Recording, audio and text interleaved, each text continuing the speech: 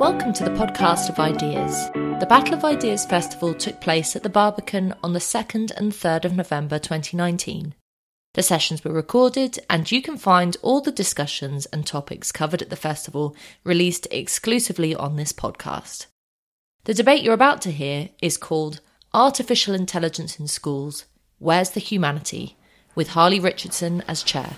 Okay, good morning, everybody. Good morning. Welcome to the Battle of Ideas. Welcome to Artificial Intelligence in Schools, Where's the Humanity? So this is the first session in the Technological Futures strand, which is taking place all throughout the day in this room.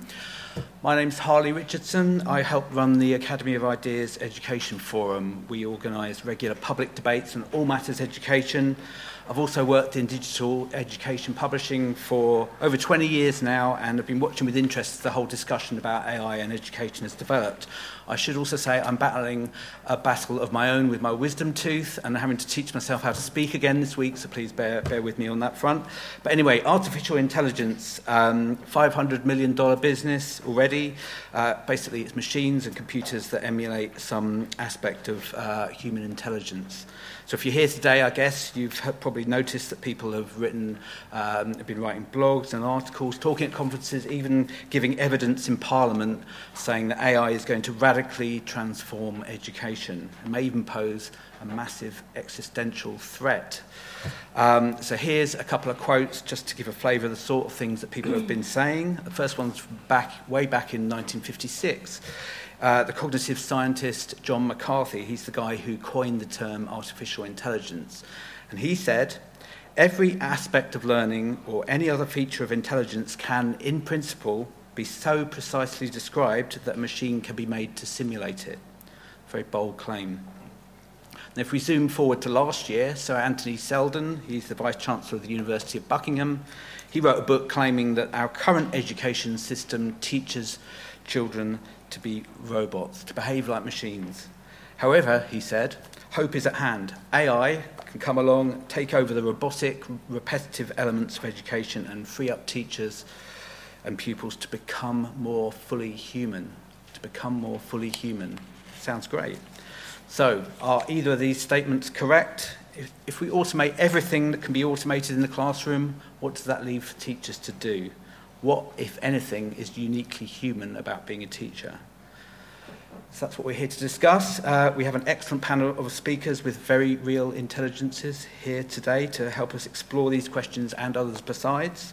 So firstly, on my far left, we have Donald Clark. He is the CEO of Wildfire Learning, the world's first AI content creation service. He's an edtech entrepreneur and a professor with many years of experience, working with teachers in schools and higher education. So he's going to be bringing some element of that to the discussion today. And he's currently writing a book called AI for Learning, which will be published by Kogan Page in the new year. Next, we have Carla Aerts, Director of the Tomorrow Institute. Now, I think that's tomorrow with all the vowels taken out. The Tomorrow Institute aims to help EdTech fulfill its promise of extending a quality education to every child in the world. Carla is also a member of the AI Expert Network at the World Economic Forum. Then my immediate right, we have Jen Persson, who is Director of Digital Defend Me, which campaigns for fair, transparent and ethical use of personal data in education. As you may be aware, data is the bread and butter of AI. And Jen has also supported regulatory cases on behalf of children, including those involving AI. And then last but not least, on my far right, we have Gareth Sturdy, who is a functional skills teacher, former Fleet Street journalist and a fellow organiser of the Academy of Ideas Education Forum. Gareth has experience working behind the scenes at an AI tutoring company and has also been a vocal critic of the ongoing formalisation of teaching. So these short introductions don't do justice to our speakers. Please go onto the website to find out all about them. But let's welcome them with a round of applause. So first session at the Battle of Ideas, just to explain how it's going to work, our speakers will talk for between 5 and 7 minutes each. I'll be keeping strict time using a football referee card system. There aren't going to be any penalties or sendings off, but yellow card means 1 minute to go, time to start wrapping up, and red card means time's up. So once we've heard from our speakers, we'll go out to the audience. That's you. If this is your first visit to the Battle of Ideas, we have a lot of time for audience discussion. This is a public discussion, not a Q&A, so be thinking about what you would like to say. But anyway, we're going to start off with Donald. Okay. Good morning. So what is this AI thing? Well, it's undoubtedly going to change the workplace. It's already had a profound influence on all of our lives. Almost everything you do online is mediated by AI, whether it's Google, Facebook, Instagram, Netflix, Amazon. But I'd like to start with a sort of definition of AI, a sort of layman's definition, which is useful in education, which is that it's an idiot savant. And I'll illustrate this by example. So I have a Roomba, one of these little robots that come out onto my lower ground floor of my house, and it wipes up the dust beautifully. It has a brain. It mathematically maps the lower end of my house, goes to the stairs, comes back, runs out of juice, plugs itself back into the wall. It's brilliant. But I also have a dog. And if my dog comes out and does a shit on the floor, it will spread it mathematically into every single corner of the room because it's an idiot savant. It's very profoundly clever in doing one thing, but it doesn't know shit. It doesn't know anything. It's not conscious. And Daniel Dennett put it lovely. He's written a whole book on this. AI is competence without comprehension. Competence without comprehension. It has no brain, cognitive functions. And we tend to anthropomorphize it and place these things. When we come to the ethical debate, I think that happens a lot. Because AI is actually not as good as you might think. And it's certainly not as bad as some would fear. I think there's a certain hysteria around ethics in AI. There are millions of groups springing up all over the place, all with contradictory frameworks. It's all a bit of a mess. There are some really good people, some of whom are here today as well. Now, just in the last 2 weeks, to show you how profound some of these shifts have been, 2 weeks, we had an article in The Lancet that showed, a huge meta-study, that basically AI is as good as human beings on medical imaging, X-rays, CAT scans, and so on. This is a profound moment because it means that the costs of those things will plummet in the NHS. This is a social good. In the same week, we had a very interesting documentary on Radio 4 showing that AI face recognition, which is lambasted by the ethical people, was actually hugely successful in breaking several major paedophile rings by identifying the thumbs of those offenders on videos, but also people trafficking and also missing persons. So another amazing example of a social good. And then relating one directly to education, we had just this week Boston City producing a report where they used AI to re-timetable those yellow buses you see in the movies in America. Most kids go in one of those to school. $5 million a year, $5 million saved a year that was pumped straight back into classrooms. Now, this is happening on a weekly basis, and these are social goods. But let's crawl into the classroom for a moment, because it may be questionable as to whether this works in schools or universities or colleges. But think for a moment what's happened over the last few decades with special educational needs, a thing I've been involved in. Often ignored. We have text-to-speech. We have speech-to-text for people who are blind or deaf. We have the early diagnosis of dyslexia, free tools available from Microsoft. An amazing thing. It's an absolutely shameful what happens to kids in our schools and special educational needs, and you'll know that if you've been involved in it. Also in autism, so there's a whole rack of interesting things which AI has already for decades been helping with.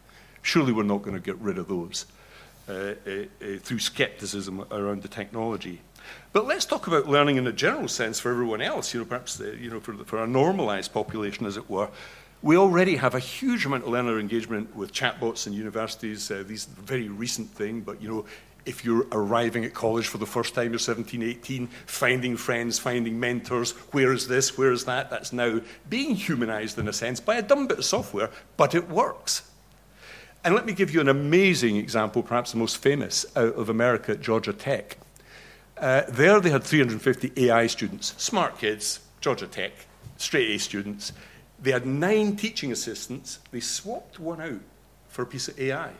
It's a chatbot, basically. Not one of the kids spotted the fact that it was an AI. And they're AI students. In fact, they put it up for a teaching award. How weird is that? How weird is that? Next year, they'll launch another 2 AIs. Kids catch on. About 50% of them spotted the AI.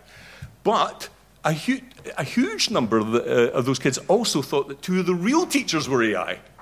In other words, it had sort of passed a weird Turing test. Now, the reason those people loved this is, have you ever emailed a member of faculty asking them about an assignment, and you think it comes back in minutes, days, weeks? Sometimes doesn't come back at all. That's not teaching. That's not teaching. That's nonsense. This thing came back so quickly they had to slow it down to make it look as though somebody was typing. These are the advances that are happening in our institutions. And then on attainment itself, I've been involved in a whole rack of projects with apprentices, vocational learning, the rebalancing our system. It's absolutely necessary on that front. Huge adaptive learning projects in ASU, mostly in America. Hardly anything's happening in the UK on this, where you see real rises in attainment, and of course a correlation because you get a fall and dropout. So if you're an American kid at college and you drop out at the end of the first year, not only do you have a student debt, you have a degree, it's catastrophic. So if we can raise early attainment on those 101 courses, we know that people go through and finish their degrees, which must be a good thing. I could go on and on with projects here around assessment, even well-being. Now, there's no doubt that we have a mental health problem in our educational system. The stress and strains that people are put up with from GCS onwards. And of course, we're keeping kids in, I think in another couple of decades, we'll be stuck in university till we're 35. There'll be more master's degrees. Everybody's going to be postgraduate stuff. We'll be infantilizing people to a ridiculous degree in the education system and putting them under even more stress. But think about what a young person has to face if they have a mental health problem. Are they going to go to a member of faculty? Are you kidding me? Will you go, a professor of mathematics? I don't think. But they will perhaps go to these anonymous bots. And the fact is, they're not human. It's the fact that they're anonymous. And try Wobot, an amazing experience. Try Ellie. These things really are astoundingly clever experiences.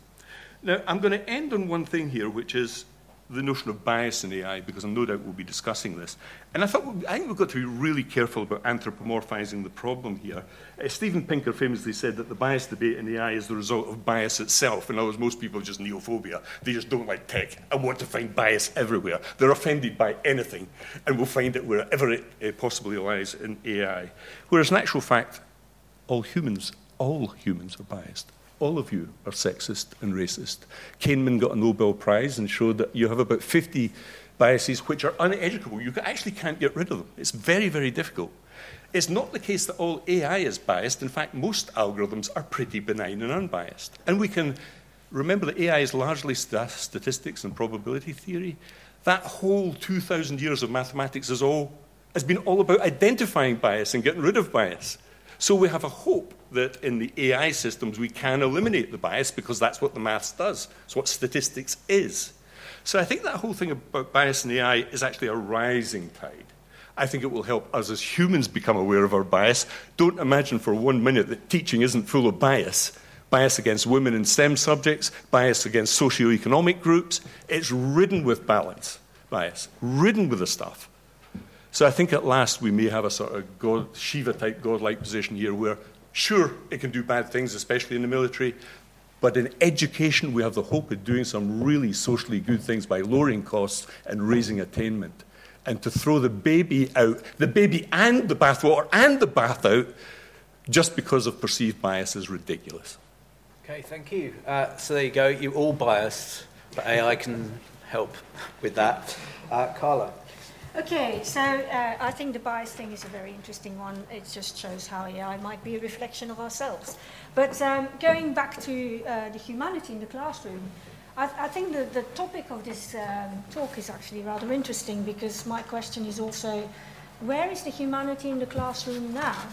What do we expect of learners? Donald has hinted at it with, sort of the stress that learners have to go through. What do we expect from teachers? Ultimately, most education systems are politics, and the politics demand that we measure and measure and measure and measure. In fact, whether we learn or whether teachers actually get any satisfaction out of teaching or feel they're actually contributing to the learning process and the potential of a learner is highly debatable in our current system. So I don't think necessarily AI is therefore going to sort of make it worse.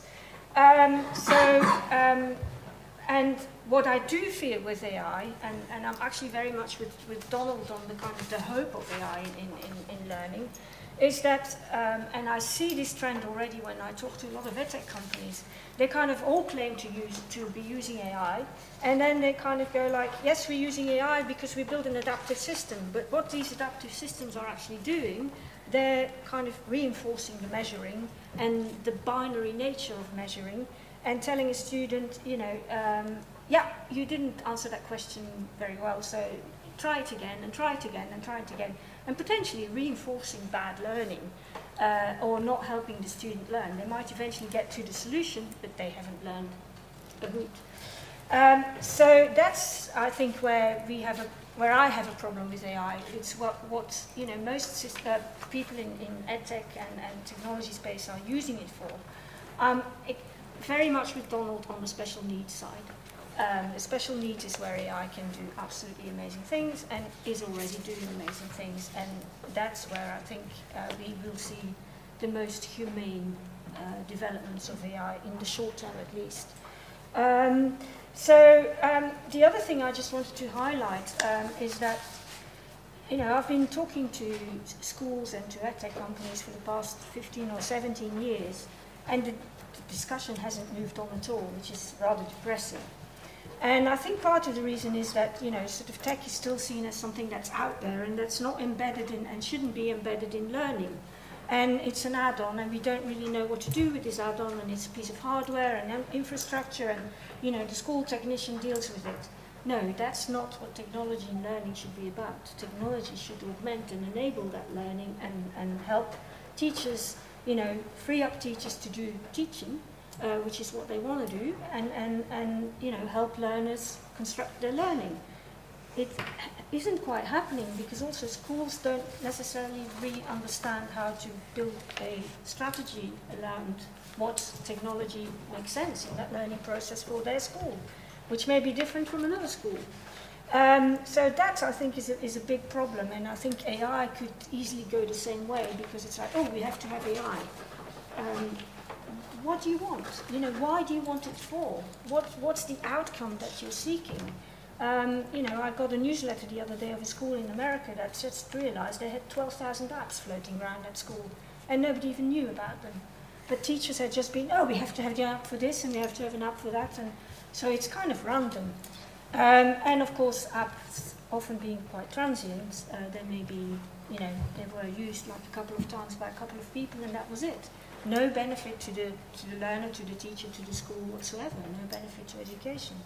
So that's kind of where I'm sitting on this AI fence, is that actually, you know, we have an opportunity to really integrate AI in schools for the good, for the better, to also support, you know, we live in a world of pull now, not a world of push. People can go and find things. You go and find things because you're curious. You want to be curious as a learner. You want to kind of self-motivate as a learner, because that's when you do the best learning. And that's, I think, where AI, you know, is potentially really, really beneficial. Not on the kind of predictive side, but helping people pull their learning. So that's where I'm very excited about it. And that's, I think, where we should kind of also focus on this. And we mustn't forget that, you know, we live in a world of chaos, and you guys, the chaos is only going to get bigger. You know, I'm old, you're young, so your chaos is just going to get bigger. If you don't have any concept of AI when you go through learning and through school, you're going to really be struggling with what's going to hit you after. So I would advocate to have AI, you know, embedded in the learning and the teaching process, exactly for the reason that I think school has been dehumanized now, with, you know, and it's a shame that we have to maybe resort to AI to humanize it again, but, you know, I believe that AI can definitely help in that humanization. Having said that, I think there are ethical concerns that we should address, but we should also address in a sensible way, not in kind of like, ooh, this is all very bad and I'm panicked. It has to be looked at in a more strategic kind of, you know, consideration, and I'm sure Jen will kind of help us with that one. And I also think that, you know, the potential for policymakers to use AI to their benefit because ultimately education is politics, is potentially quite big, and that's where I think it needs people like everybody in this room to also inform those people to say what actually they want and need from learning and teaching. Great, thank you. What problems is AI, what educational problems is AI trying to solve, and is the technology actually helping or not? Just as an aside, MMC Ventures VC investor did a survey of almost 3,000 companies, and found that 40% of tech companies describing themselves as AI startups had no evidence of any AI or machine learning. So, it's a thing that people want to say they're doing. Jen. So people want evidence of the things that they say they're doing. So what are they doing? Some of what Defend Digital Me does in schools, data protection and data privacy today, is to look at exactly what schools are doing. And we have been exploring the landscape of education and data for the last 3 years in detail. So let's take a look at some of the concrete examples of how AI is being used and not theory. One of the greatest uses of AI at the moment in schools is classroom management software, otherwise known as safeguarding in schools. From the advertising marketing materials of one of the leading UK companies at the moment, a case study. For the sake of why I think this is a risk, I will not name the school, although the case study does. College has relied on this product to protect users for the last 6 years. Mental health and safeguarding officer can recall one of the first serious incidents the service using AI detected. A female student had been writing an emotionally charged letter to her mum using Microsoft Word offline, in which she'd been revealed she'd been raped. Despite the device being used offline, we picked it up and alerted the school care team, who were able to quickly intervene. Is it right that a company can monitor a child's use of a product and know something deeply intimate about them before the child's parents, or share it with a school or with people that they have not themselves chosen to do so?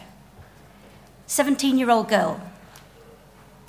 We're talking about ethics in AI. Let's start with that case study. Another, Academies Enterprise Trust, is using AS tracking. This was reported by Sky recently. A mental health survey tool, testing pupils' mental health, apparently using AI. 50,000 children in the UK at 150 schools. They do 2 tests a year, spot checks at one moment in time. How did you feel this morning? Did you feel the same yesterday morning? I doubt you'll feel the same at the end of the day. This survey claims to identify a child's mental health status having on the basis of one survey in one day. The strengths of AI, as the previous speakers have spoken about, is often in the use of mass data, of pattern identification, of trying to identify, is your behavior and your characteristics, even the way that you type on the keyboard or your eye contact with the screen, the same as the other thousands or millions of people that we have identified look like you? Can it pick up your mental health based on one spot in time? Defend Digital Me campaigns for safe, fair and transparent use of data in education. We want people to ask the right questions. There's no question of throwing the baby, the bathwater, the bath out. Should we be using AI or not? We have AI. The question is sometimes, should it be using us? And if so, how? Humans in the data often become reduced. We become reduced to numbers. We become reduced to, here's what you bought earlier. Would you like to buy another one? Do you have the same postcode as this person with these characteristics? Therefore, we'll not offer you this pricing on your online purchase. We'll not offer you this insurance. We'll not offer you this job interview, because people that looked like you were not somebody that we wanted to hire for whatever questions our bias may have had. Go downstairs today if you get the chance. There's a superb exhibition on here. Trevor Paglan, who's done an exhibition in the Curve from Apple to Anomaly. He mapped out over 35,000 photographs that were used in ImageNet, a giant online database used to teach AI to recognize the world as a set of images. What does your world look like in your thoughts, in your mind? Do those images match what somebody else's perception of the world is? Are we teaching AI the way our world should be? And are we teaching our children how the world should treat them? We think it's vital that we ask the right questions to make sure that we are treating our children fairly, without discrimination, without bias. And that exhibition highlights beautifully the core set of questions we have to be asking about what kinds of images represent our world. To whom? And who makes the decision? Who decides? So one of the most important things we think is not being asked in education today about AI companies, or that, for that matter, a mass of the thousands of companies and apps that Carla talked about in schools, is who makes the decisions of what is allowed to be in a school and why? Because as soon as you connect a child's school record at scale, coming out of school information management systems, shipping thousands of pieces of data off to a company, and in addition, maybe using an AI that captures their behaviors every 2 seconds, you are giving a company a great deal of knowledge, a great deal of information that they can choose to use however they have set out in their terms and conditions. That might be 25, 27, hundreds of pages long, with addendums. And these are real examples, but I won't name the companies, because one of their founders claimed that because we started to ask questions of a company, we were verging into the bounds of defamation. Now, you should be asking these questions. Go to your schools, if you're in schools and colleges, make a request of the people that are in charge of procurement and ask them, which apps are using my data? What data have they got? What are the terms and conditions? How long will they keep it for? How do I know when it's been deleted?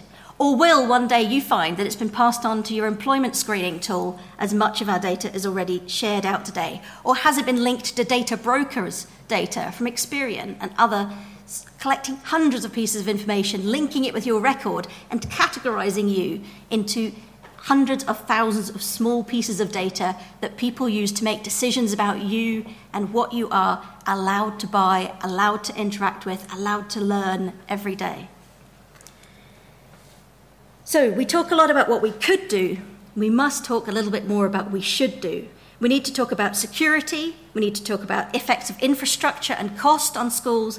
And we need to talk very much about how education is part of the economy and the forgotten third of children that come out of school with no qualifications, with very little going for them in terms of what the system recognizes they have achieved at school. So what can we do, what should we do, needs to be debated today and beyond. Lovely, thank you. And I'm really pleased you brought at that point about the difference between what is and what could be or what should be. Maybe computers are quite good at describing what is, but are they any good at all at describing what should be? I doubt it, but maybe you'll disagree. Gareth, take us to the bridge. Thank you, Harley. Okay, so I'm going to frame my opening remarks in terms of the Turing question, which I believe Donald referred to earlier, and what each of the two alternative answers to that question might mean for education. So the Turing question, if you're not aware,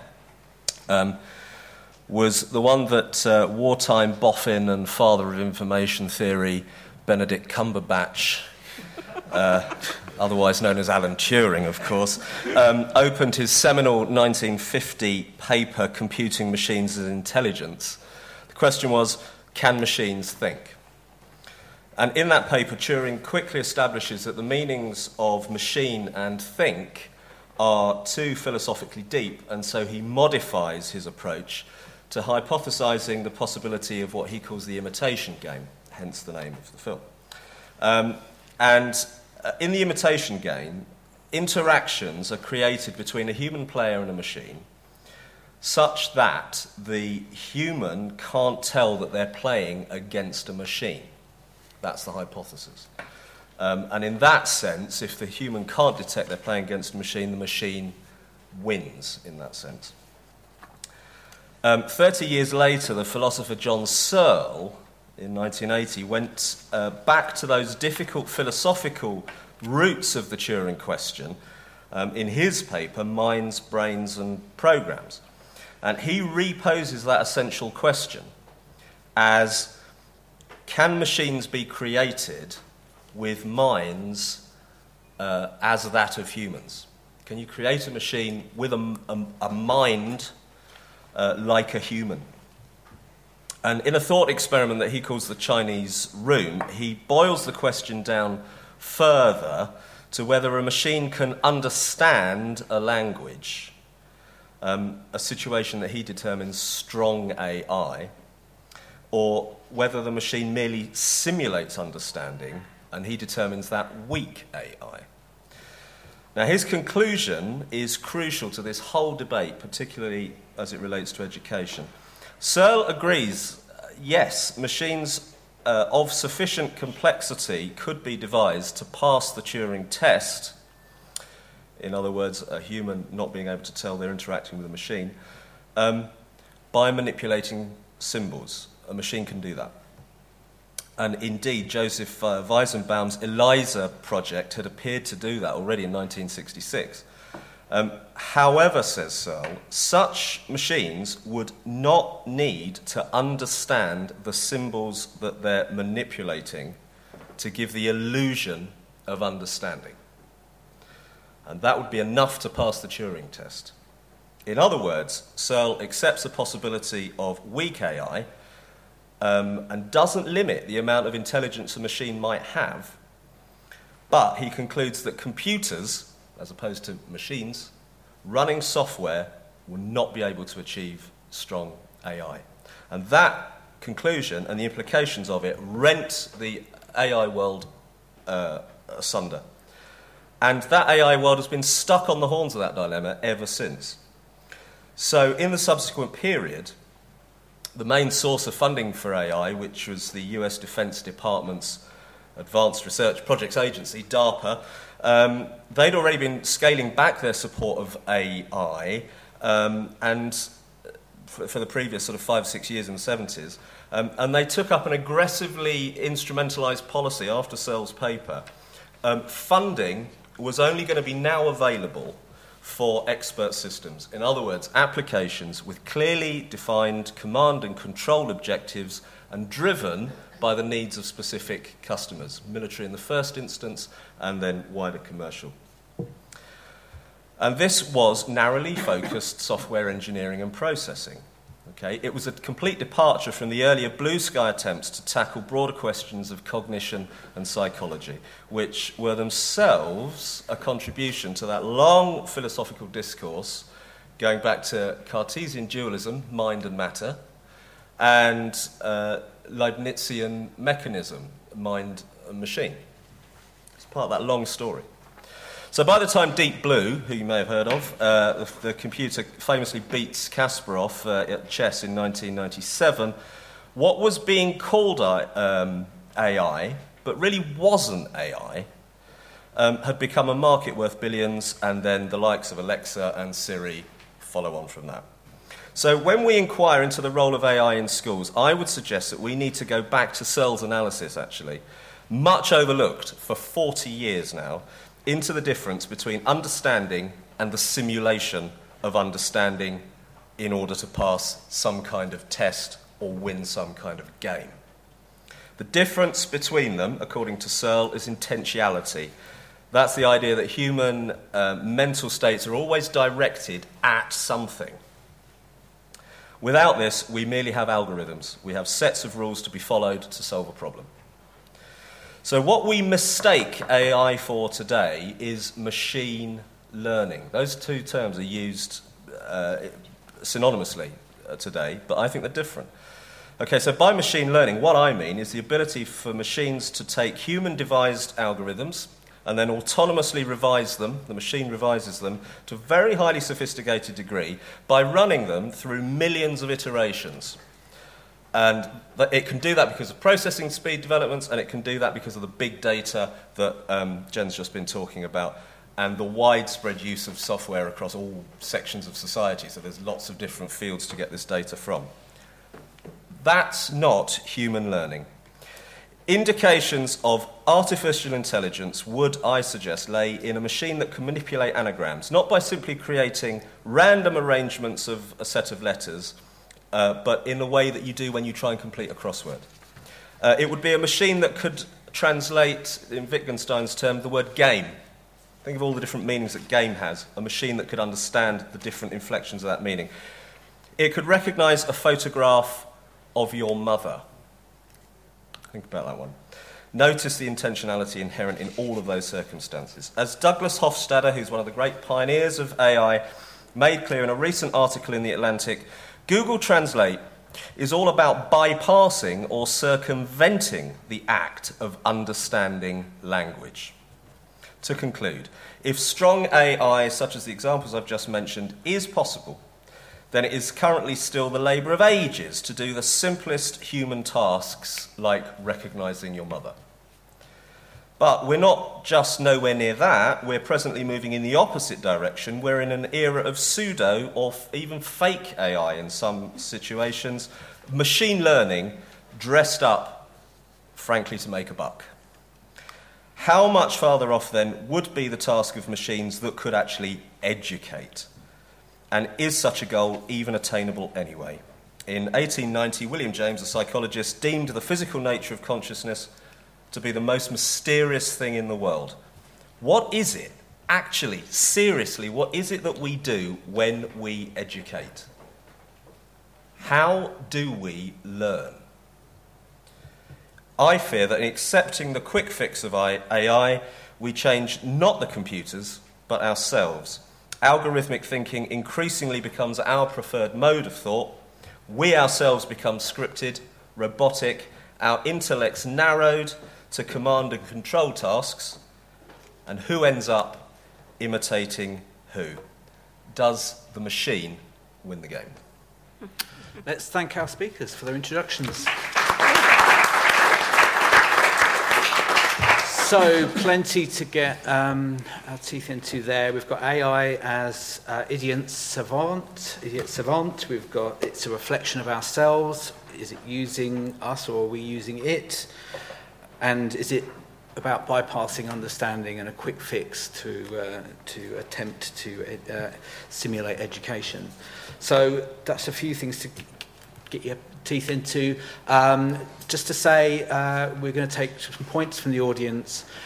These can be questions, but they don't have to be. They could be thoughts, comments, objections, half-formed ideas which you want to have out with us.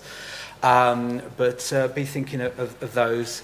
And just to sort of throw out a few more examples of AI that's actually being used in education at the moment.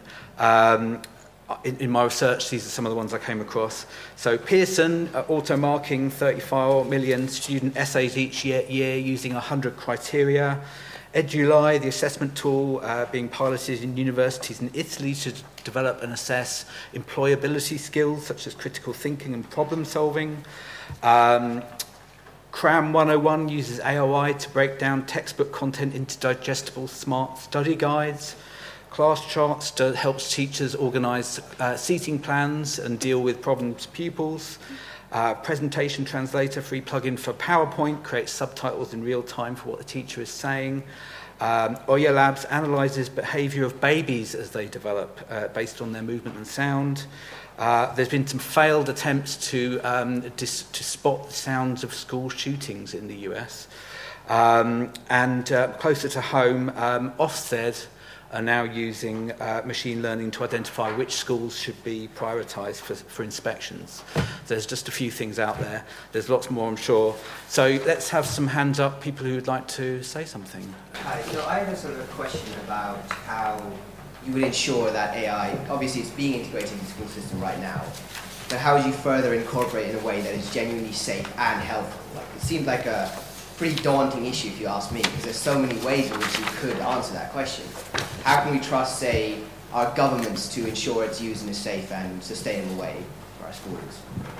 Right, a few years ago at the school I work at, the English department used to have this short story that they read with some students by Ian Forster called The Machine Stops.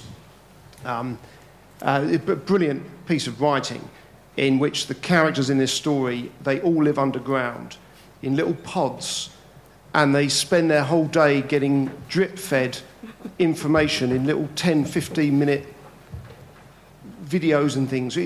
Ian Forster basically saw YouTube in the 1920s, I think is the gist of it. We stopped teaching it because, ironically, it was too difficult for the students, but it was a brilliant short story. And during this, as the title suggests, this whole computer system just stops, and these individuals, these characters, have to actually communicate properly for the first time. And now, I'm sure that the kind of technology we're talking about probably won't ever stop, but I'm just wondering, if it did, what would be left of the learner? What's left of humanity? If you're just standing in a room with nothing else, as a human being, what do you actually know when all this stuff is just not there? So just hypothetically, if the machine stopped, what's left? Okay, thank you. Hi, I'm glad that things like Daniel Dennett and John Searle were raised, and I was sort of thinking about it in the context of my subject. I've been teaching for 11 years. I teach science, and I often have a difficulty with the compartmentalisation that students do, because I'm interested in what is learning in relation to Gareth's question about what is it that we do when we educate, what is it that we do when we learn. And I know that the MAS department in my school are big on the use of EdTech. They bought in loads and loads of programs. So my school is a publicly funded comprehensive school. Those public funds are going out to companies who are looking to make money. They have a bottom line they have to deliver to shareholders and so on. And by the criteria that Donald mentioned, things like, in the MAS department they say, they've got this great attainment in a given topic. So it could be the application of a particular equation, which is essentially algorithmic if you follow the equation. But what happens when they come into my classroom and they attempt to apply those mathematical skills to a scientific example is they often cannot do it. Now, the skill fundamentally is the same. We use equations all the time in science, obviously. It's part of the grammar of science. But it's almost like they think they're doing something different when they are not.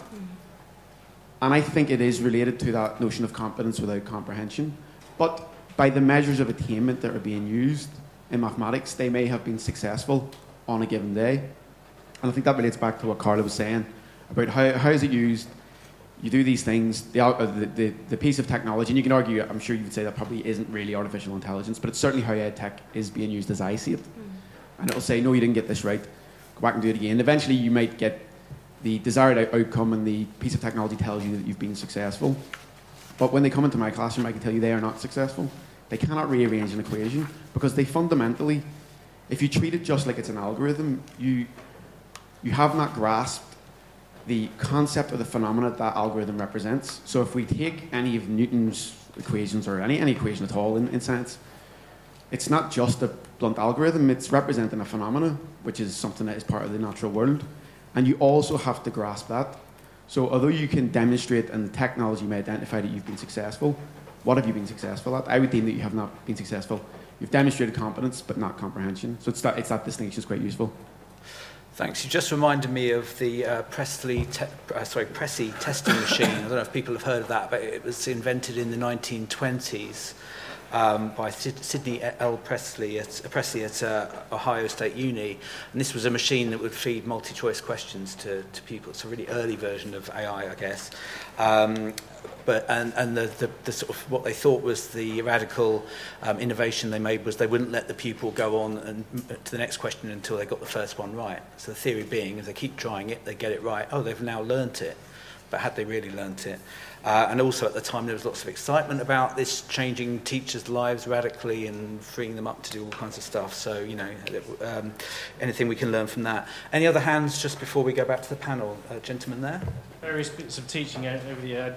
I teach civil engineering at university level now, but I've also taught maths and English and all sorts at different levels. So this sort of comes in different ways in the different teaching that I've done.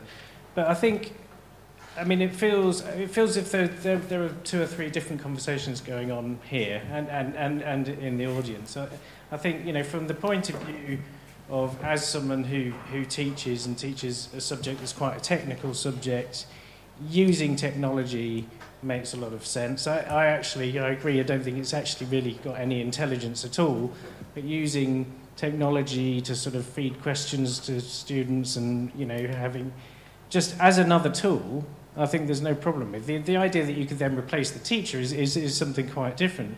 But in fact, I think there is the potential to free up a lot of time. You can have 50 questions that can keep randomising the numbers and so on, and that people can try stuff in their own time, and that gives you time to actually talk about something more creative, about applying this to a design problem or something, rather than just turning the handle. I mean, I know when I went to university, you know, we didn't have any of this stuff, but I did loads of my learning from a bloody textbook, you know, which is a terribly static thing. It sort of is a bit of technology, but it's a much more static, turgid one than some of the things that we can do now. So I think to fetishise it and think that it's different from a textbook can be a mistake. I think when you try and actually make all the learning through machines, then you're in trouble, because you're actually going to miss all of those creative parts of the learning and teaching experience. I mean, you know, as a teacher, you're always reinventing what you teach every time you're in front of people, because you get a different response. I don't think any AI that exists currently anyway would be capable of doing any of that sort of stuff. That was one side of it. There's all these. Yeah, I'll leave it, but there are 2 or 3 other discussions going on at the same time. So, but I'll engage with one at a time. That does tend to happen at the Battle of Ideas. We'll come back out to yourself in a second, if that's all right. We're just going to go around the panel, and then we'll come out for hopefully a couple more rounds. So we'll go in the same order we spoke before. If you've got a couple of minutes to pick up on either something one of the other panellists has said or something the audience has said. Well, first of all, the question on regulation. You know, how do we manage this? Technology is always ahead of the sociology and culture. And it always will be. You're just never going to catch up. Unfortunately, AI is sort of shooting way ahead. However, the solution here is just normal laws and regulation. You know, this is what Daniel Dennett says. A lot of the smarter people here say, let's not get too carried away by over-regulating and creating premature laws. You get loads of that in the EU, which is a very top-down, law-driven organisation. They want to regulate everything, which is why we have no major tech companies in Europe. They're all either Chinese or American. And if we just become the regulator, I think that's a sad future for AI in Europe. And let me give you a concrete example of this. There's a famous little ethics and AI group who wanted all algorithms in every university to be transparent. In other words, you had to absolutely know how they worked. And when it was pointed out to them that you would actually have to ban Google Scholar, they quickly, of course, realised how ludicrous this idea was. The second idea was that all data should be available to all students. Oh, fine, give them the data. It's absolutely meaningless to give a bunch of data to anybody without visualising it and so on. And it's actually, in some cases, against the law, because it can be used for malevolent purposes. I think this idea, you know, the teaching thing there, I think the great advances aren't, I think you're absolutely spot on. The advances in AI aren't really replacing teacher or those higher order skills that good teachers do. But this stuff frees you up to do that good stuff. Let me give you a trivial example. That's my son here. I know that he spent 20 minutes every day in a class in his comprehensive school while teachers took the register and took his name and wrote it down on a piece of paper. It's absolutely ludicrous and stupid. Absolutely ludicrous. Imagine that over 4, 5, 6 years of schooling. Whereas in China, right now, the kids come in, face recognition, boom, it's done in a microsecond. Surely that's a sensible use. In other words, it's a dumb system. It doesn't have any comprehension in it, but it does identify you as a student, saving huge amounts of time for teachers to do good work. On maths, which I've taught before, simple things like photomaths, you know, which every kid has, hardly any teacher knows about, maths teachers do, which simply you show your mobile to the maths problem, you look at it, and it gives you the answer. How cool is that if you're 13 and you've got your maths homework? You don't actually think about maths, but actually, it shows you all the steps between the question and the problem. And it doesn't solve the mathematical, there's a lot of sophisticated stuff in teaching that goes on, but that's half the battle. If, like me, you had parents who didn't know any maths and you got stuck, before the internet, I was stuck. That was it. Now we have tools that I think free up the pedagogy. Interesting thing about if the machines stop. Daniel Dennett wrote a really brilliant essay on this because there's a real danger in us putting too much faith in tech's not AI problem, technology as a whole. If this damn internet crashes, we're in real deep shit.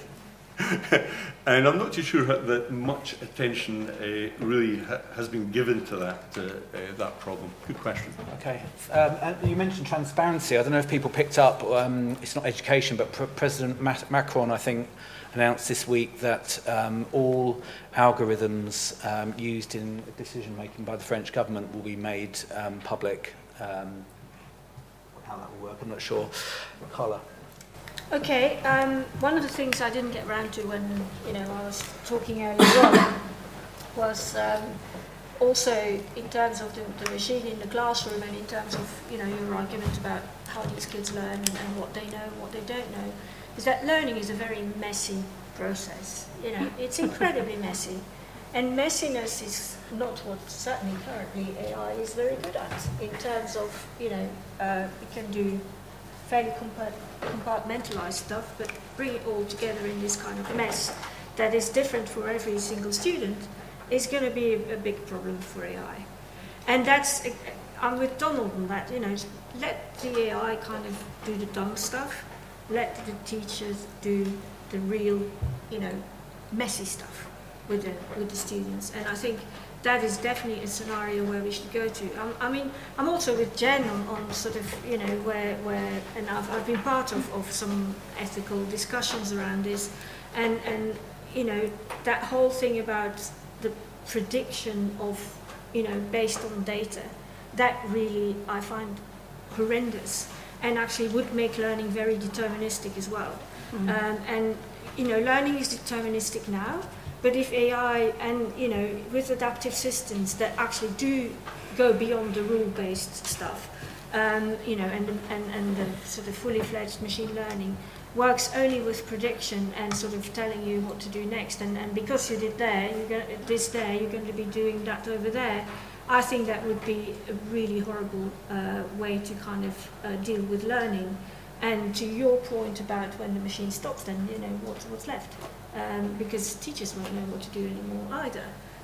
So that's definitely something that we should as educators and people involved in education, really stand up to and try to influence and sort of make sure that humans do the clever stuff and actually teach the kids to do the clever stuff and not sort of kind of just focus on measuring binary data and for the sake of targets or of study inspections, because that's not helping anyone and it won't help these kids in their future at all. There was a really dumb, by backing Carol up here, there's a really dumb thing happened in our government recently where we had a so-called experts turning up to a select committee with a robot. A robot teacher. It was the dumbest thing I've ever seen. There was a massive 5,000 educational conference in Las Vegas last year, and the keynote was Sophie the robot, which the head of AI at Facebook calls a crap chatbot and a piece of plastic. But this robot teacher stuff, it's way out of control. It's complete nonsense. But this is what happens when populism sort of infects the ethical debate. And there's no way a robot's going to replace you as a teacher. Not in my lifetime or anybody's lifetime. We're just freeing you up to teach. Okay. Yeah, it's worth Pepper the Robot. Take a look online. You can see it in action. Jen. What happens if the tech disappears? So London Grid for Learning, one of the networks enabling infrastructure and looking after infrastructure, did a survey recently, together with the National Cybersecurity Centre, part of GCHQ. They found that 97% of schools thought that losing access to network would cause serious disruption. But only 45% had included core IT services in their risk register, and less than a third felt prepared for a cybersecurity attack. This is a fundamental flaw we have right now in the education system. WannaCry hit the NHS in 2017, cancelled 19,000 appointments in a day. So we need for things like the ethical debate to become part of the practical debate around what happens with the tech literally disappears. When it goes down, we're going to have problems with whiteboards, we're going to have problems with terrible broadband connection. What would be left is the children's rights to be heard, the children's rights to an education, the children's rights to have fair and equal treatment in the classroom, and above all, a child's curiosity. And I hope the thing that teachers instill in my children above all is the love of learning. And those things don't disappear if you take away the tech, with or without. The question is, how can we co-collaborate and do them well? So to come to your question on how do we do it, I think the question of regulation and legislation is often seen as you can't regulate because it inhibits innovation, it inhibits technological advance. Pfft. If that's the case, you're doing it wrong. Okay? Let's do it right with proper regulation, because at the moment, schools do not have clarity or consistency or even confidence in buying the right ed tech that works, that is pedagogically proven, that actually advances learning, and that is safe, and that does not exploit people. So I believe, and we are campaigning for right now, to have a good way forward in ed tech in schools. We actually do need legislation that the UK would benefit from, an Educational Rights and Privacy Act, which would enshrine the ability to use tech well. It would give people the way of doing it that they understand consistently, and they would get it right. And I think it would add to what Anne Longfield said in 2017. We are failing at the moment as adults to give our children agency to be in control of their own lives. I think that is a fundamental flaw, whether it's the ed tech taking it away into being deterministic about what you'll learn next, or whether it's us as educators, parents, just as society telling children, go to class, zero tolerance. If you misbehave, if class charts tells you you've got a red mark today, we're giving you 2 bongs and out you go. That's not the way to treat a child. We need to bring back the rights of the child, prioritise them within a rights-respecting framework of governance. Thank you. And Gareth? Oh, Jen. I liked what you said to start with, and now I really don't. Right, so there's so much to deal with, and I won't go on and on. Famous last words. First of all, what's more dangerous in schools? The obsession with tech, thinking that it's something to do with clever intelligence when it isn't, or the fear around risk and safety. I think actually, Jen, that the fear around risk and safety is a much more serious threat to education than AI. This is a sort of debate about AI, so we can't go too much into this, but the more you talk about keeping children safe, the more I get worried about that, because I think you give the data an autonomy it doesn't have. I think that kind of language is scared of data as if it's some supernatural force that can wreak havoc if you just kind of let it out there. And I think that's quite anti-modern. So in a lot of ways, I'm very pro-technology. I just wish you'd stop calling it artificial intelligence, because I think that leads us to think about intelligence in a machine-like way. That's the problem with it. But I'm not against technology at all, but I'm about to lay into Donald in a minute, so maybe it will come across that way. Let me just do that now then. Face recognition. You could have a lovely robot or whatever it is that recognises everybody's face, has done the register in 2 minutes, and then we can get on with the teaching, right?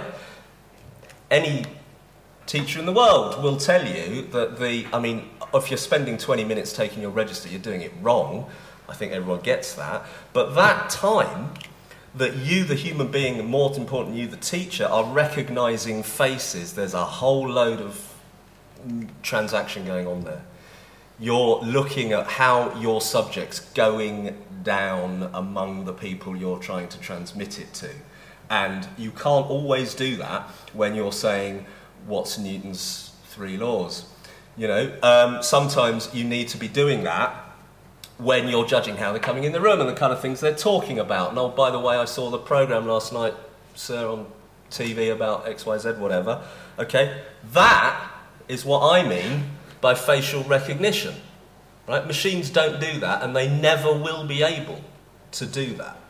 They do not understand. That's my point about recognising the face of your mother. A computer is very good now at, looking at my mum's face, and she can unlock her phone or whatever.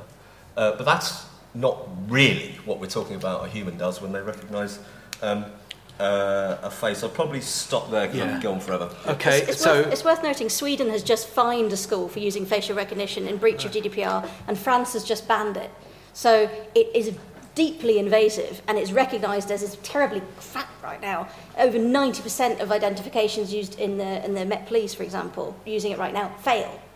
It's not that it has a 90% success rate, it has a 3% success rate. You don't like coming through Gatwick and putting your passport in? You want to hold on. The border guard? So we can see we've got some differences opening up on the panel here. But we're going to come back out to you first. Now, I saw a couple of hands. It'd be great. I can see, dare I say it, some young people in the audience. If you've been at school recently, if you've encountered any of this stuff, it'd be interesting to know what you've thought about it or about the prospect of it. Likewise, any teachers in the audience, what you make of all this. But firstly, the chap with the blonde hair. In the short term, I'm inclined to agree with the comments about technology as a textbook-like resource, and that's how I've seen it used to great effect. And I definitely agree in the short term that's how it should be used. I do have concerns over whether funding cuts and policy managers will allow technology to bring humanity back into schools, or if rather they'll see it as a way of cutting costs, of cutting teacher numbers, of reducing contact hours. And that's a serious concern I have. And I think we should consider the state of the economy and policy before we start to really open our arms to that. And my other point, Gav, I'm interested in your comments on how machines will never think. And I fully appreciate that. But as we're moving into the realms of neural network-based stuff, models of brains, digital models, convolutional recurrent networks, which can model brains to quite a significant degree, and if we combine that with evolutionary techniques, do you think in the long term it might be possible to build machines that are capable, maybe not of thinking, but of understanding individual learners on an individual basis to a significant degree? And do you think maybe in 2 generations' time, that might be able to revolutionise learning if we could build systems that could understand how an individual student could learn and give human teachers insights into what that could be used for? Thanks for that. And on the, if you could hand the microphone to this gentleman here with the spectacles, in fact, there's a few of them there, this gentleman, yeah, and just hold for a second. But on the economy, on the funding point, one of the things I've seen again and again while preparing for this session is people saying we're not spending enough on AI, we need to be spending more. Apparently, R&D funding, public R&D funding was £1 million over the last 3 years, as opposed in education, as opposed to 50 million in healthcare. But the question you might all want to think about is why? Who's pushing this? Who's demanding it? Why do we need to do it? But anyway, to you, sir. Wonderful session so far, thank you. I was prompted by the speaker's comment about what is the problem that we're trying to solve. And I think there's a case that the greatest ethical challenge in education today is a term that no one's raised yet, which is student debt. So the debt in the US is now 1.3 trillion. In the UK, I think it's about 150 billion or so, and increasing at twice the rate of inflation. We're creating an entire generation of debt slaves that is depriving young people from going into more socially rewarding careers. And the main factors behind the escalation of costs is not teacher salaries, it's not facilities, it's administration, it's back office.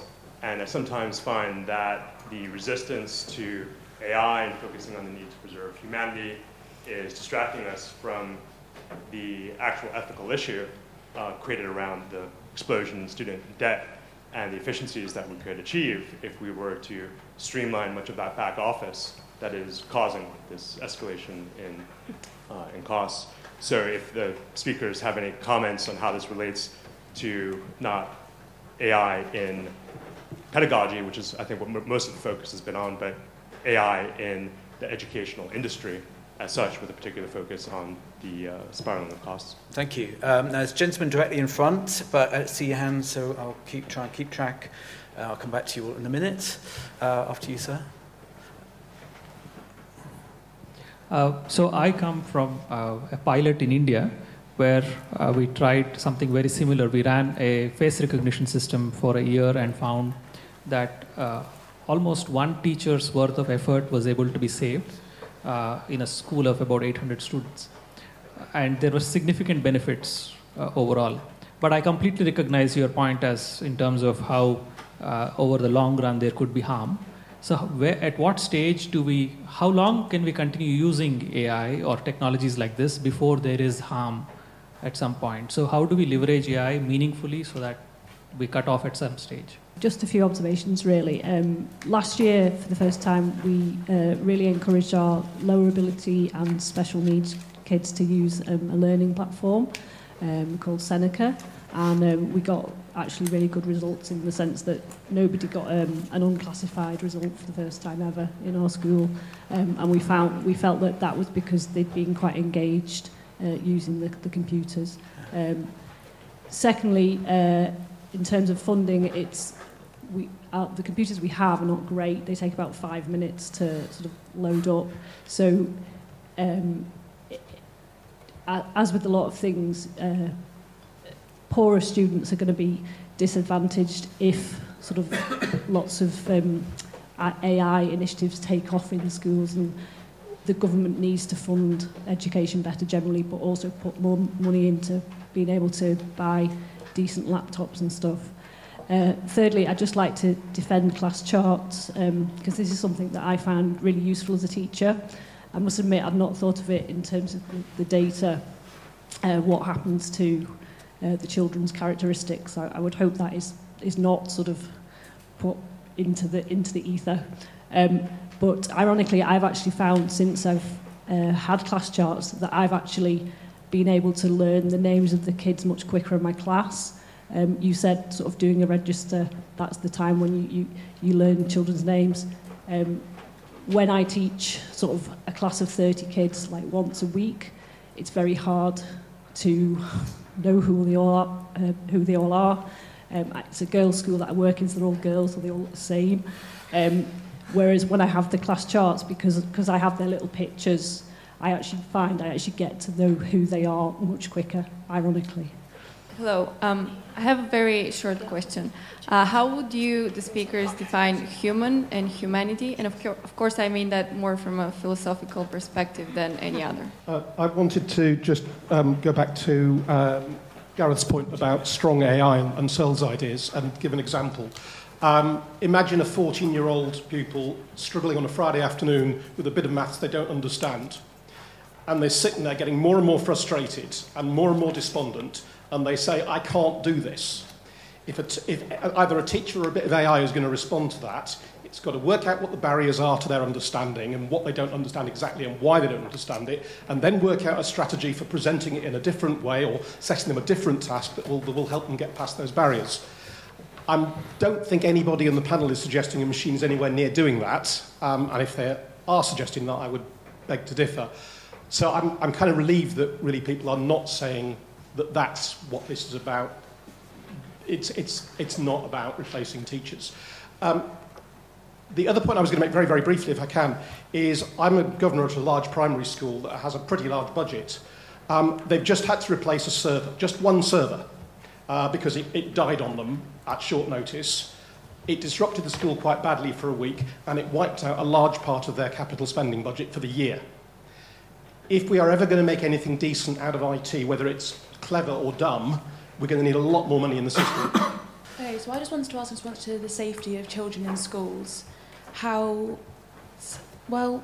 will always say that they have the cameras, they can keep the children, see how they are doing and stuff, but bullying and stuff still happens in schools so regularly. How could AI improve possibly catching bullying and even the awful case of sexual assault that can happen in schools? How AI can improve to reduce that and make it a more safe place for children. Okay, thank you. We've got three people who've spoken before, so the gentleman to your left, So I had a question sort of leading on from the one back there. Is the discussion we've had is mainly been revolving around sort of artificial narrow intelligences. And I believe a stat that shows nearly, I think over 2/3 of computer scientists believe we will achieve an artificial general intelligence inside the next 50 years. Does that not raise some questions whether or not we can develop a true AI machine that is genuinely capable, mathematically speaking, of everything a human is? And that presents so many problems, like, you know, the stop button problem. And like, is it really not worth being at least cautious and very, you know, aware of the risks that this does present to us? Is it not worth thinking about those? Stop button solution, you mean can you switch it off? Yeah, before it causes damage? Will it overpower us eventually? Okay. Is that not a question that needs answer? Okay. Lady here. I have a question about data, I suppose, and you know, we use data as a bit of a source and as an interpretation, as a prediction, and in some ways it can be really humanizing, and in other ways it can be really dehumanizing. But I wonder, you know, I feel like we're talking about it as a very static thing at the moment, and there'll be more data and more evolution and more ways to know the unknowns. So I'm just curious to gauge how you think that data will evolve, and if there is a room for humility in opening up that data so that it can be more humanizing in however you define it. Thank you. Okay, we've got loads now. Donald, which would you like to pick up on? Yeah, I think this is a really important question about cost and student debt. 1.2 trillion, massively rising in this country, unrecognised time bombs waiting to explode. And I illustrate this by example. I've been involved for the last 5 years now in ASU, Arizona State University, a massive 40,000 student university. And we started off doing adaptive learning to get the kids through the 101 courses like biology, psychology, anatomy, and so on, medical degrees. Hugely successful. In fact, so much so that we're doing a complete biology degree, which is online using that technology, which is AI-driven adaptive learning stuff. And that the goal there, absolutely, if you speak to the guy in charge of it there, a really inspirational guy called Crow, is to reduce costs because it's unsustainable. And if we think that the current model is good, I go to Africa every year, there's hardly any chance of any African kids getting higher education because the cost is astronomical. And if we don't start reducing it now, we will see the civil unrest we see everywhere now. We'll see more Brexit, more Trump, because the higher education is actually creating inequalities, in my view now. It's actually dumping 50% of the population on the street and spending all the money on middle-class people and their kids. Even the Labour Party believes in that. The Socialist Party in this country, their manifestos around students and their parents. I think an interesting question about harm, and the ethical debate, you very rarely, you hear a lot about Searle and so on, but you don't hear much about John Stuart Mill. And the really utilitarian, I really am a big believer in ethics and AI, of taking it case by case and being very careful before you legislate things out of existence. And that utilitarian approach to ethics is based on the harm principle. In other words, if it does harm, we stop it. And that's actually quite a good rule of thumb. And it's actually how most law gets created in our system in the House of Commons. And I think it's worthy of reflection, the harm principle on that front as well. I think this thing about maths is absolutely right. You know, actually these systems are getting very good very quickly. Remember, it's still embryonic here, but I've seen some systems that really do what you've described there.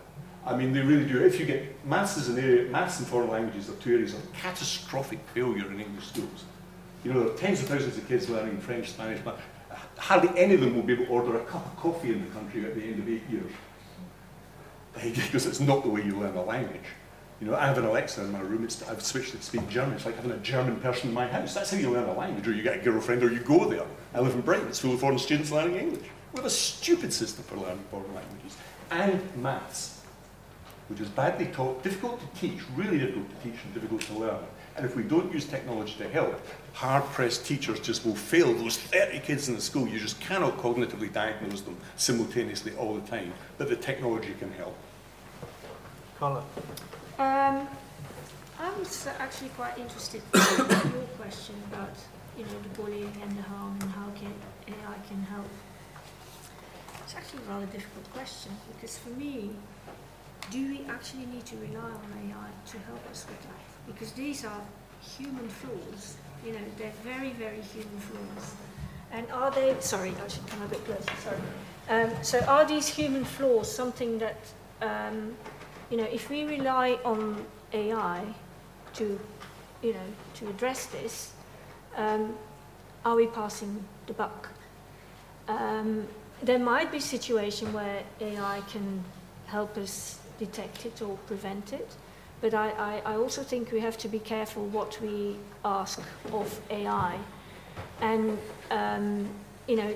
it's a really difficult question. I actually don't really have the answer, but I was really quite struck by it, because these are kind of questions that, what is an AI strategy going to give you to prevent bullying versus what is a teacher or a parent or a school leader or actually your co-pupils going to give you to prevent bullying? Because ultimately it's about picking this up yourselves, guys, and doing something with it. And I would be really worried if you were going to rely on AI to do that for you. So that's kind of my answer to your question, but a really great question. Thank you. Jen? Let's follow on with that. So there's 15 companies in the UK today that say they claim to be able to do exactly that in schools. They run classroom monitoring software. It observes everything a child types on a keyboard. It observes all their incoming content, their social media, their web interactions with chatbots, with any website. So this is web monitoring. So we're not talking about AI being able to detect a certain behaviour. What we're actually talking about is surveillance. Can we, through surveillance, detect behaviours? Of course, the answer is yes. These software will flag, and they do, because they match the words that appear on a screen or that a child types against libraries. So they've got, say, 20,000 keywords backed up in their systems, which the companies choose, together with the Internet Watch Foundation, with anti-terrorism organisations and various others. The children and the parents don't know what these words are, but if you type the wrong word in the wrong context, or somebody else does, it will flag in the system that you have a risk, or that you are potentially profiled as being, through the use of this software, a number of, that what you've typed out in this context is a risk. But what I think Carla's absolutely right, is we're trying to, in effect, use very heavy-handed technological solutions for what are complex social and human problems. And we do that at great risk when we say we can only do that by breaching every single person's rights. It is a human right to privacy. Now, you can argue that in a school teacher or a school staff have a duty to the children and under their care, but how far does that reach? Because some of these software reach into the home, as the example I gave today started off with. Some of these software are monitoring children's personal home devices, their own iPads or their iPhones that they've brought into school, bring your own device policies. So this is an overreach that's gone far without oversight in the UK. It needs to be reined back in. And we need real solutions for bullying and harm, and it's going to be a really interesting debate, and if it's something that interests you, look out for whatever government we have in the next foreseeable future, whatever that may be, and if you can predict it, you're doing better than the AI and the pollsters right now. Look out for the Online Harms White Paper legislation. So there is legislation that was on the cards, whether it will now disappear, whether it will come back, what form, I don't know. Also the age-appropriate code of design that the Information Commissioner's Office is designing. They're looking at how and what should be defined as online harm. Is it an infringement of your rights? Is it an infringement of commercial discrimination? How do we define those things? Okay, thank you. Gareth? No, don't do that, because the moment the great thing that's come about by the digital revolution is an explosion of human freedom. And the very worst thing you can do with that is to try and regulate that out of existence. And just about every single time I see very well-intentioned, completely well-motivated moves to worry about the harm being done by these things, further down the road, that then gets warped or twisted and used for purposes that the originators of that legislation never ever intended, and it always ends up in a reduction of human freedom. And I don't think the answer to the explosion of freedom that this technology undoubtedly gives us, I don't think the answer to that is to react with fear, and that's my basic problem with this whole talk about harm. I want to try and bring a few themes together. So many good things to talk about, and we're running out of time. Trying to sort of bring these things together. Why should we turn to AI to solve bullying? You know, Carlos mentioned it's a human problem. Why would we? That's a good question, you know. But why would we turn to? Why on earth? You know, why don't we pick up a shovel and say, I'm going to sort out bullying with that? You know, that's just another tool, right? But it's an example of what the guy at the back with Harley's hair was talking about with neural networks. Because Dennett's come up so many times, and this is my point, that it's fascinating stuff, and I think there's a load of good stuff in it. But we start to look at computers and think that's what human beings are like. And we'll use human beings as our analogy, and it doesn't work. And before we know it, we're going to say there's a human problem called bullying, but if we think of ourselves as computers, we can sort it out that way. And in fact, I think this extends to the debt problem, and I don't want to be facile about this, but I speak to a lot of undergraduates, and they're all carrying around, you know, far more debt than I would have ever thought of taking on at that kind of age. And my question to them is always, why have you done that? And the reason is they are now part of a machine in which they have to go and get a degree. Yeah. They don't want one.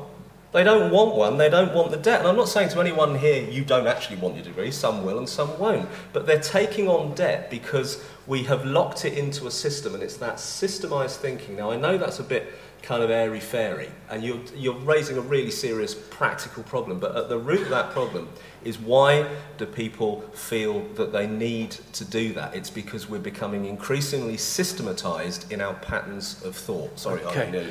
Yeah, so we've just got time for final comments, really short ones if you can. With, hands up, please, if you'd like to speak. We'll go for the ones who haven't spoken already first, and then see how far we go. Hi, so I sort of sit on the dark side of this conversation, because I run an ed tech firm that's using machine learning to assist humans in improving youth mental health. And I had some questions, but we'll leave those. But I do think this regulation question is really interesting, because I think it has the potential to be a driver for change. And it also has exactly the same potential to restrict freedom. And so I think where we need to be very careful is to look at how it can be useful. And I think we can if we look at the health tech industry, NICE have recently done some really useful work to start to define what safe, reliable, effective health tech looks like, which is actually phenomenal guidance for people who are both creating tech and using it. And there does seem to be something lacking in the edtech world. Now, it doesn't have to be regulation, but it can be guidance. So I think there's a bit of a compromise. Thank you. And then we're going to take the gentleman with the microphone. We're going to have to stop there, I'm afraid, because we will have to allow time for very quick sum-ups from the panel. Please fire away. Hi. So I'm addressing Donald here. Way back at the start, you mentioned humans can be really biased, and we all have our biases. And in an algorithm, that removes the bias, right? What would you say about the argument that algorithms are written by humans, by a developer, or decided by a project lead or a business direction, and that would introduce bias in the code or in the logic? Okay, thank you. So you've each got 30 seconds for your one killer point to round us up, leave us away. Start with Donald. I never thought I'd say this, but I wholly agree with Gareth on this notion of Jen's example here is actually the result of hysteria. This is schools who are so scared of tech and so scared of harming their children that they hire tech to police other tech. And in actual fact, hardly any schools have this software. It actually is limited to the actual software, the social media you use within the school, by law, interestingly.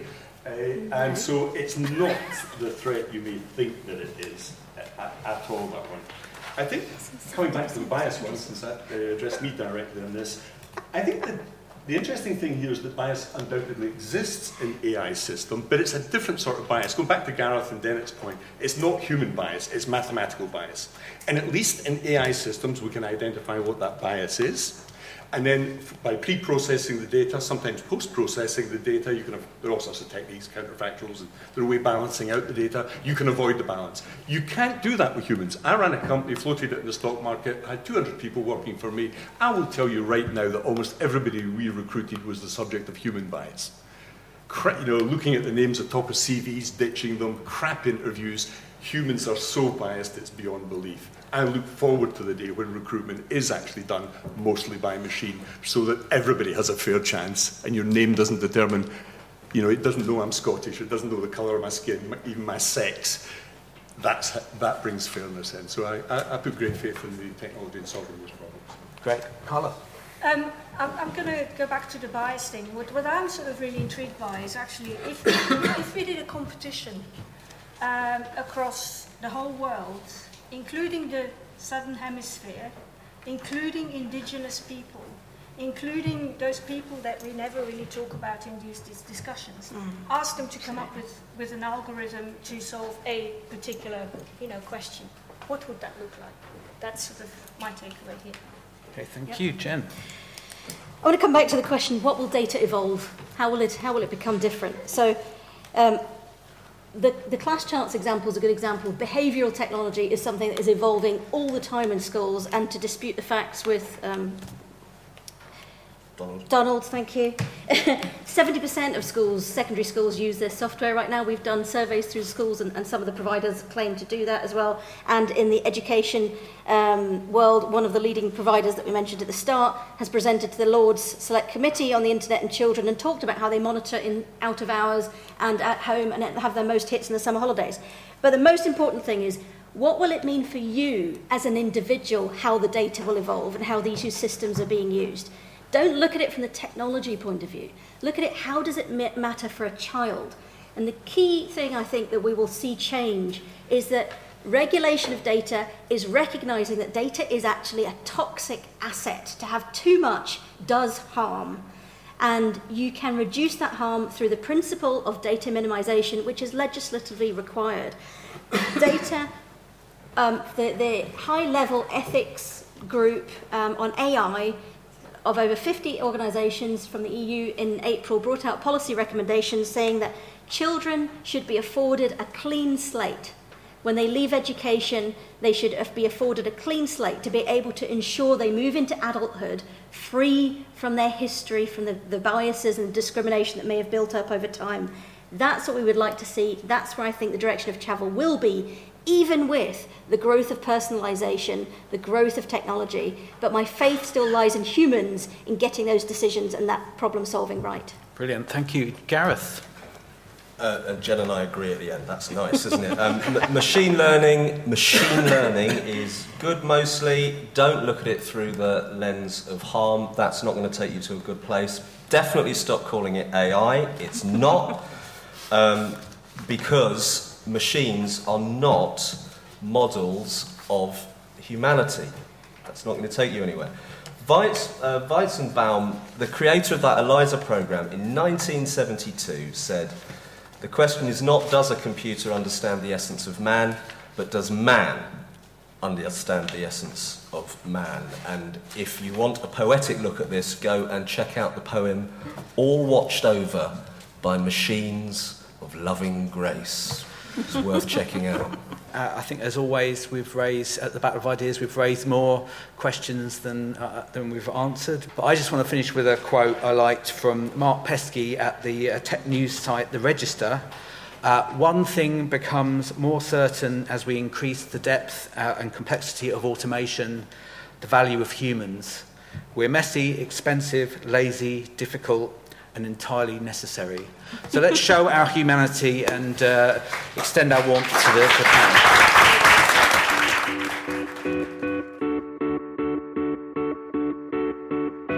You can find out more about the festival by heading to our website, battleofideas.org.uk. To stay in touch with our work at the Academy of Ideas, make sure you subscribe to this podcast and sign up to our newsletter by following the link below this recording.